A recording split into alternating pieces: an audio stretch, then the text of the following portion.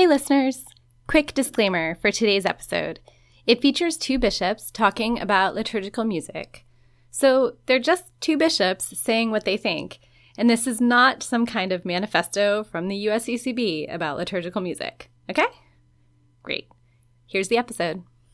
And so I'm so passionate about the sacred liturgy, the music being to me a vital and important part of that makes me very passionate about seeing that we have the proper form and give God the best that we can in our liturgical music that we use in divine worship.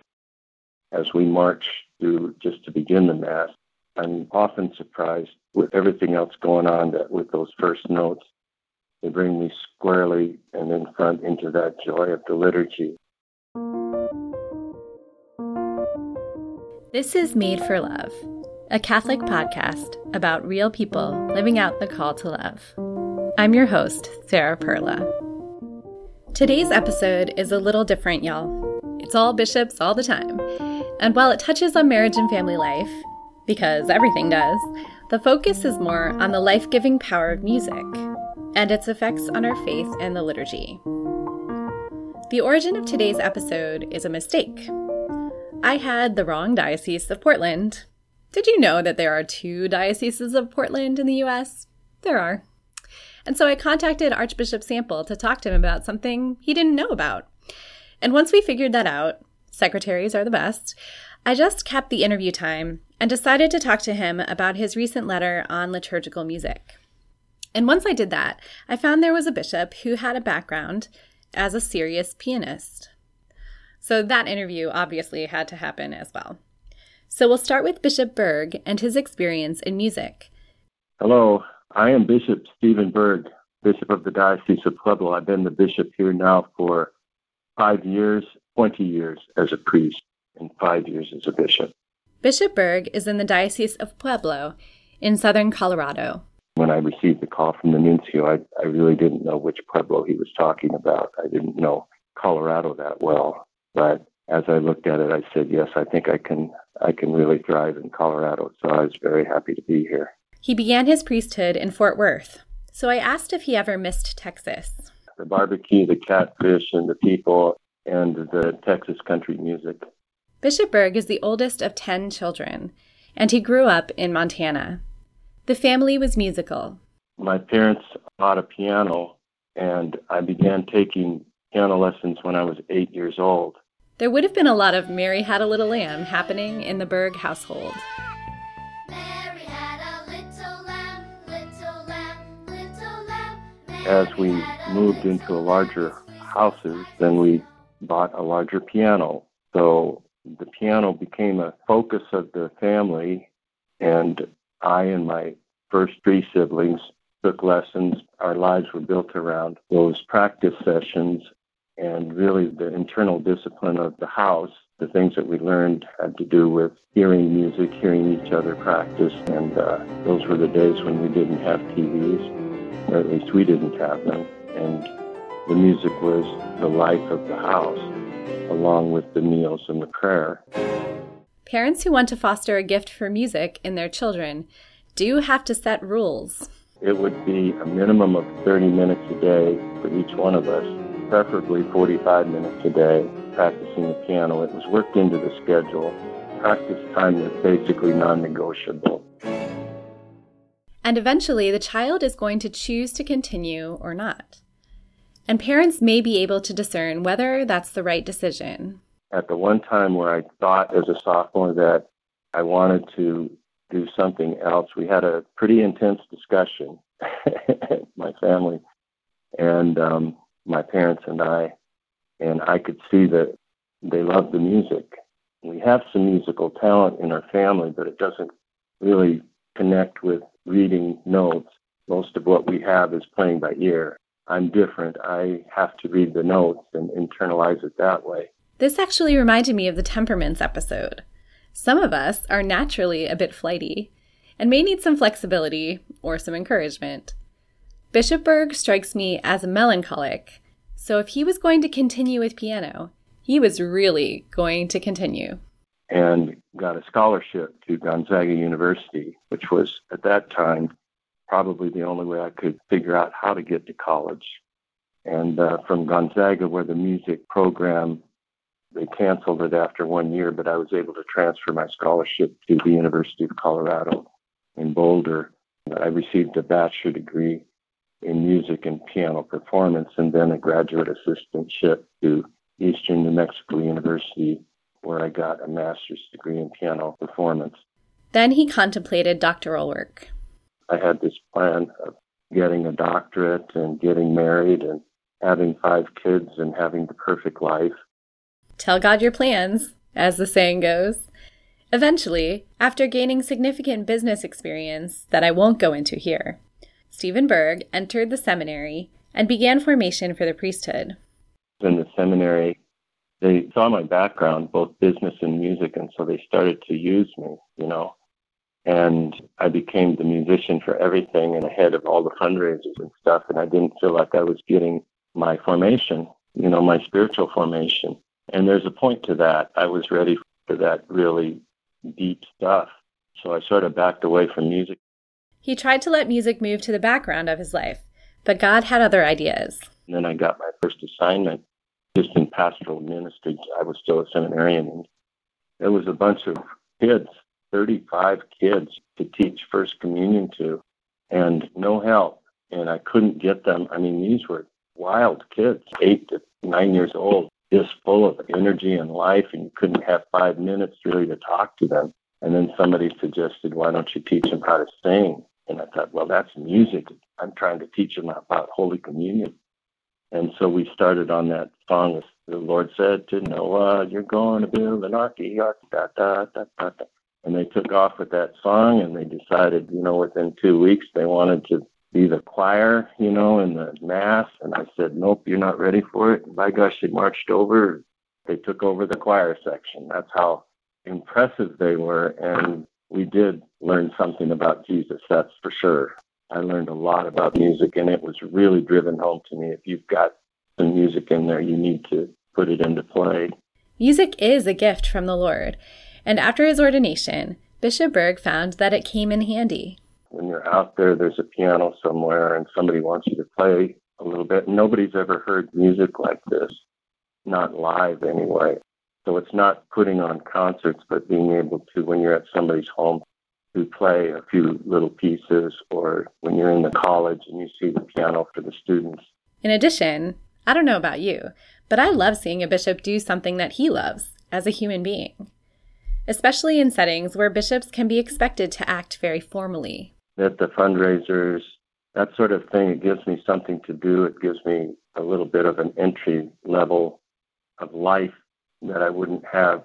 It's just a gift from God that I can do that. And this isn't directly related to music, but to give you a better sense of who Bishop Berg is, I wanted to share this bit about when he was assigned as a pastor of 4 country parishes. A highlight of my life, I really felt like I was called to be a father, which is my original plan was to be a father, and here all of a sudden I was, of a very large and active family with those 4 parishes. He would drive from place to place, keeping in touch with his people and trusting his staffs in the day-to-day. Well, it was one of the happiest times of my life. I had one half-time secretary to do the books, and each parish, which were about between 15 and 30 miles apart, so the total circuit was about 80 miles, and I would do that 3 times a week, and basically I carried my office on my cell phone. I just published my cell phone number, and people never took advantage of it. I was just always in touch. And I had 4 parishes. I had 4 bookkeepers, and they would have the checks ready for me to sign 30 minutes before Sunday Mass. And I would go back and review them quickly and sign them and take a list of people that needed to be visited on the way home on Sunday afternoon. We had 4 different choirs. We really worked to get our youth together, different events. I was quite independent. I had my own ministry, and it was really fun. Bishop Berg and I happen to have the same favorite hymn.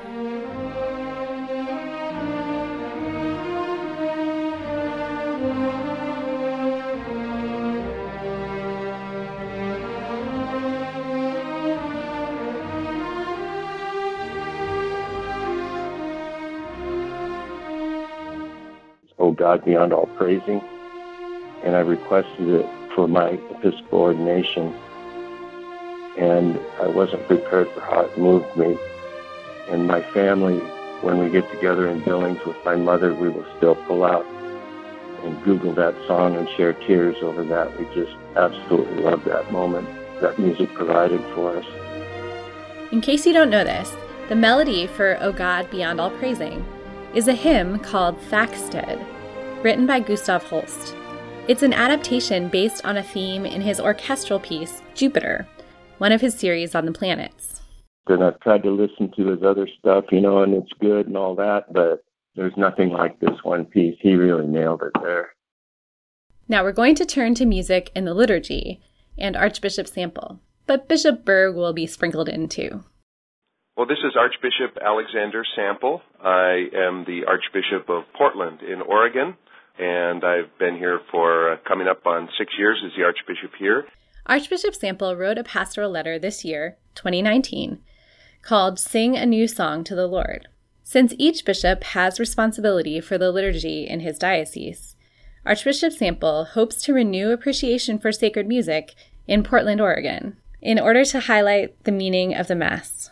Purposes of our Mass, of divine worship, is first of all to give glory to God, to give glory and worship to God, and secondly, to sanctify the faithful.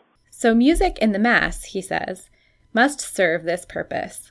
Archbishop Sample is not speaking on his own here. I'm trying to really draw clearly from the teaching of the Church, both in the preconciliar period, the liturgical movement that was building up to the Second Vatican Council, but also certainly what the Council itself had to say about divine worship and sacred music, and then the subsequent documents that have come from the Church after the Second Vatican Council, and this with special highlighting on the teachings of the Holy Fathers, the popes, since the Council on sacred music.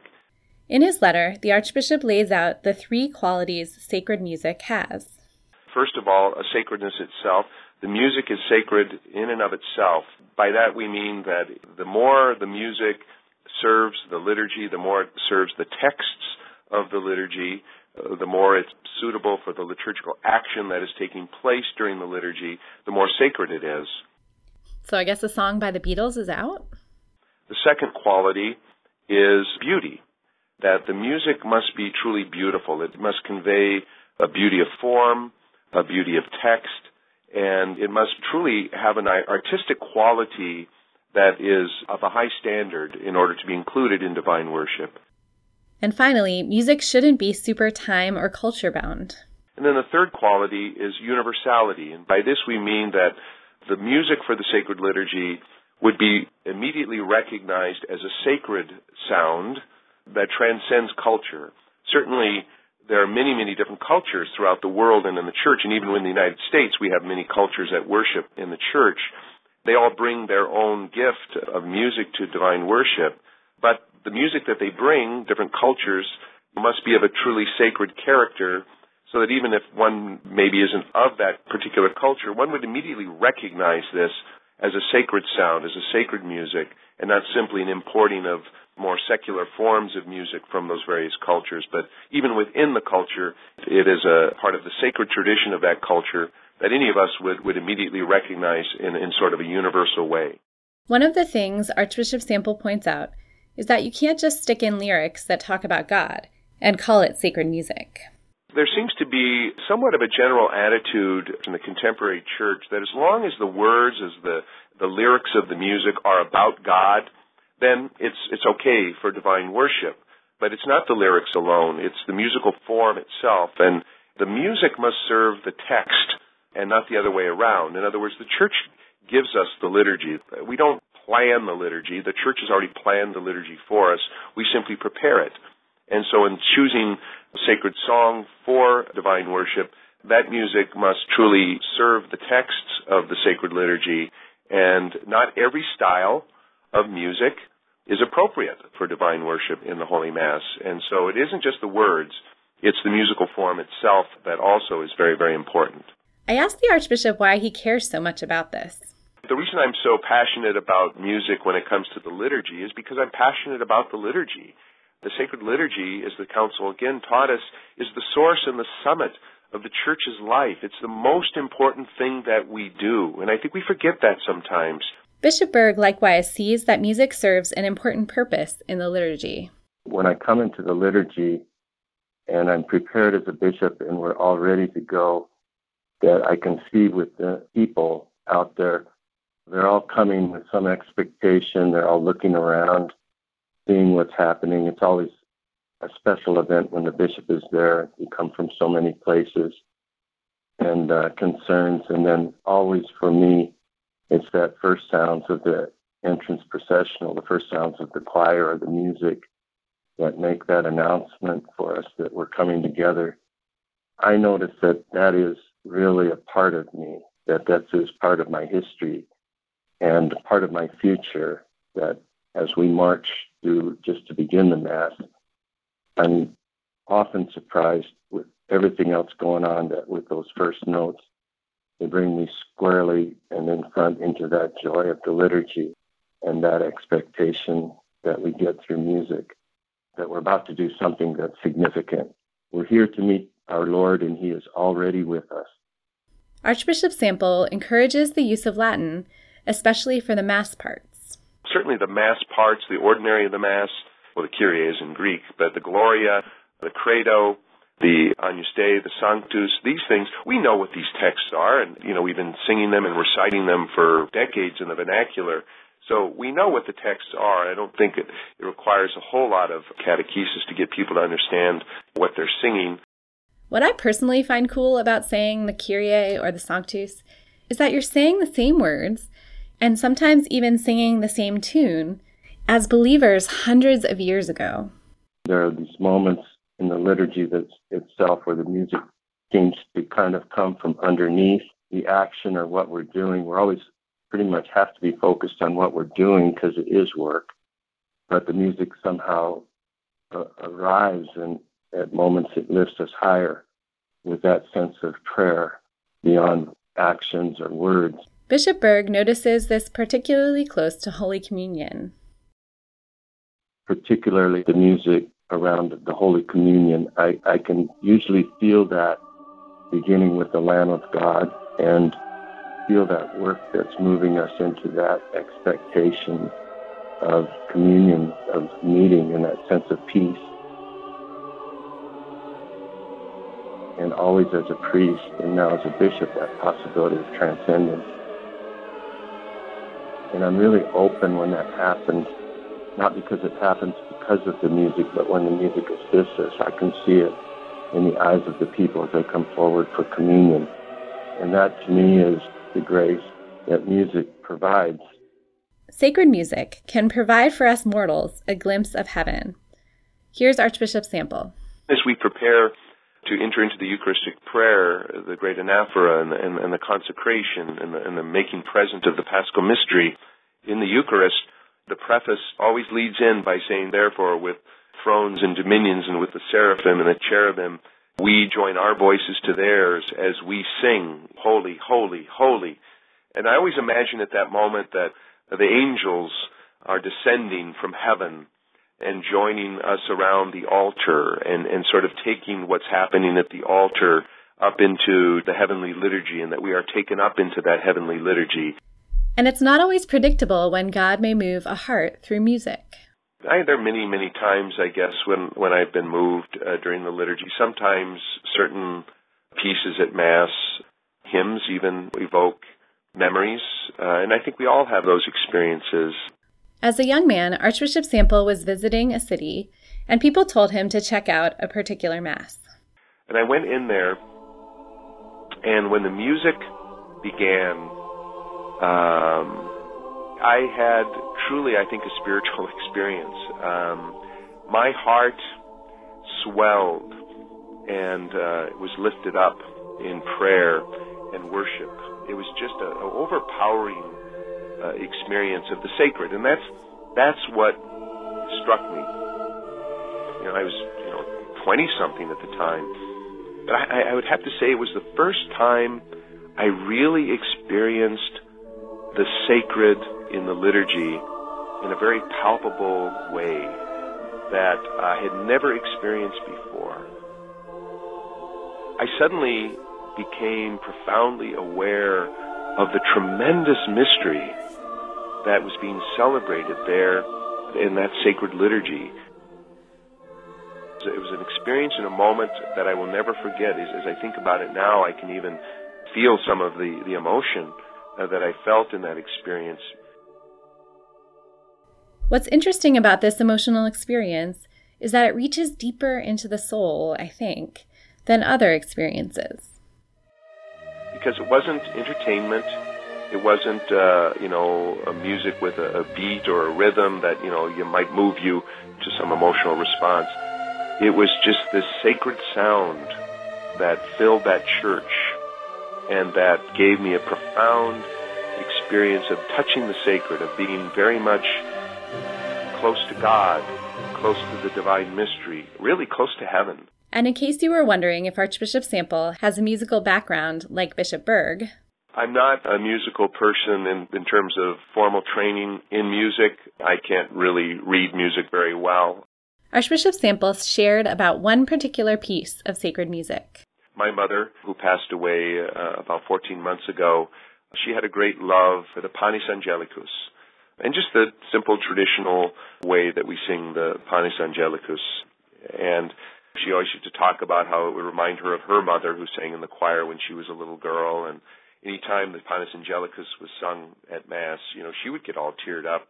And now that she's gone, when I hear the Panis Angelicus, it really connects me very deeply, not only with my mother, but with my grandmother, whom I never met, and with that whole communion of saints that's gone before us.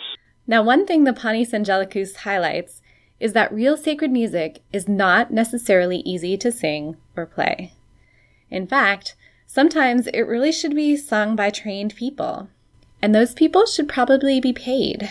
If we're really serious about our worship, if it really is the source and summit of the Christian life, if it really is the peak experience and the most important thing that the church does, then I think we need to put the resources toward that are required to make it the best that it can be. Our Masses should be the very best that we can do with the resources we have on hand. The church has always recognized artists, whether they be visual artists or musical artists, the importance of that, and the church has always been a great patron of the arts and the sacred arts and visual art and sacred music. I think it's really important to say these things just from my time singing in church choirs over the years. I am not a professional, but I have some training, and I can sing way better when there's a professional standing next to me. It just brings the whole level up.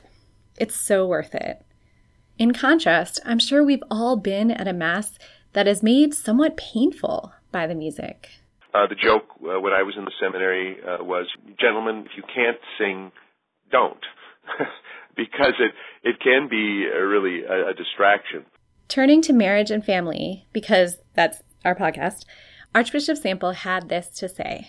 I think it's very important for the domestic church, for the family, to be deeply steeped in our worship, in divine worship, and understanding what happens at Mass. Mass is not just going to church and singing songs and hearing readings and having sort of a nice emotional experience. We go to Mass to participate in the Paschal Mystery. Who is at the parish Mass? Well, lots of families. We know that marriage and family life is the heart of the church, really. I mean, we refer to the family as the domestic church. It's the smallest unit, if you will, within the church where the faith is lived and experienced. And we want families, we want children in families to really have a deep and profound understanding of the sacred mystery that we celebrate in the Holy Mass. And good sacred music is good for families. What we need to help families and children do is understand the mystery of the Mass, the profound mystery that we celebrate, and help them enter more deeply into that mystery and understanding that we are representing the Paschal Mystery and we are receiving the fruits of that Paschal Mystery in the Holy Mass. Archbishop Sample also points out that young people are often moved by sacred music. I think sometimes maybe we older adults sort of impose ideas upon young people that what we think they're going to like, what we think that's going to attract them what we think that's going to satisfy them in the liturgy. And my experience has been that when young people are exposed to the sacred tradition of the church, and I don't want to use words like traditional, but perhaps that's the right word, more traditional forms of music, more reverent forms of music that convey this tremendous mystery, they're deeply attracted to it. I find that young people, young adults in particular, are very, very drawn to this more reverent, more prayerful kind of experience that conveys the tremendous mystery. It tugs at the heart of these young people. And I see it all the time when I even celebrate more traditional forms of Mass, even in the extraordinary form. It's not mostly old people that are at these celebrations, but it's young people who are drawn to it. I think we sell young people short sometimes, and we keep feeding them the same thing, and we've been sort of feeding our people the same kind of music for decades now, and I don't think we've really fully implemented what the Council intended. And when young people discover our tradition and our style traditionally of divine worship that goes back over centuries, they're just naturally drawn to it because it's really their heritage, and they somehow on a deep level recognize that. So sacred music is really important. But don't you leave this podcast thinking that Archbishop Sample only listens to Handel and Bach. I grew up in the 70s, so I like a lot of my great 70s music, everything but disco. Disco can go the way of the dinosaur as far as I'm concerned. But, there's a lot of great music in the 70s, and, some of the pop stuff that I listened to in the 70s, I still listen to some of that stuff. I love big band stuff, too, and I love the old standards and the great crooners of old, Frank Sinatra, Tony Bennett, Rosemary Clooney, some of that era as well. So I listen to all kinds of music. I don't have a great tolerance for country music, I must confess. Everybody in my family, my siblings, and everybody seem to like that. And I can take it in small doses, but that's one form of music that doesn't appeal terribly to me. But, yeah, I'm all over the place. I can be listening 1 minute to Palestrina, a beautiful Mass by Palestrina, or a motet by Palestrina, and the next minute, I'm listening to the Eagles, which was a great band of mine from the 70s. So I love music, and I love contemporary music. I love secular music, and I even love some of the praise and worship music that is popular among young people and in prayer meetings and youth conferences and that. That's great music, and it's uplifting, and it's powerful, and it's beautiful, but a lot of it isn't appropriate for the Mass. And when we come to the Mass, there needs to be a shift. We've entered into a different realm. We've entered into a different category of music. But I like all that stuff, too, in its proper place and setting. And I love the polka. I'm half Polish. I love the polka. And to close, we're going to have a little encore from Bishop Berg. The Lord said to Noah, you're going to build an ark, da, da, da, da, da. If you like what you've heard today, please support this project by sharing it with your friends, subscribing to Made for Love on iTunes, writing a review, or commenting on the show notes at marriageuniqueforareason.org. And be sure to follow us on Facebook and Twitter and all those things.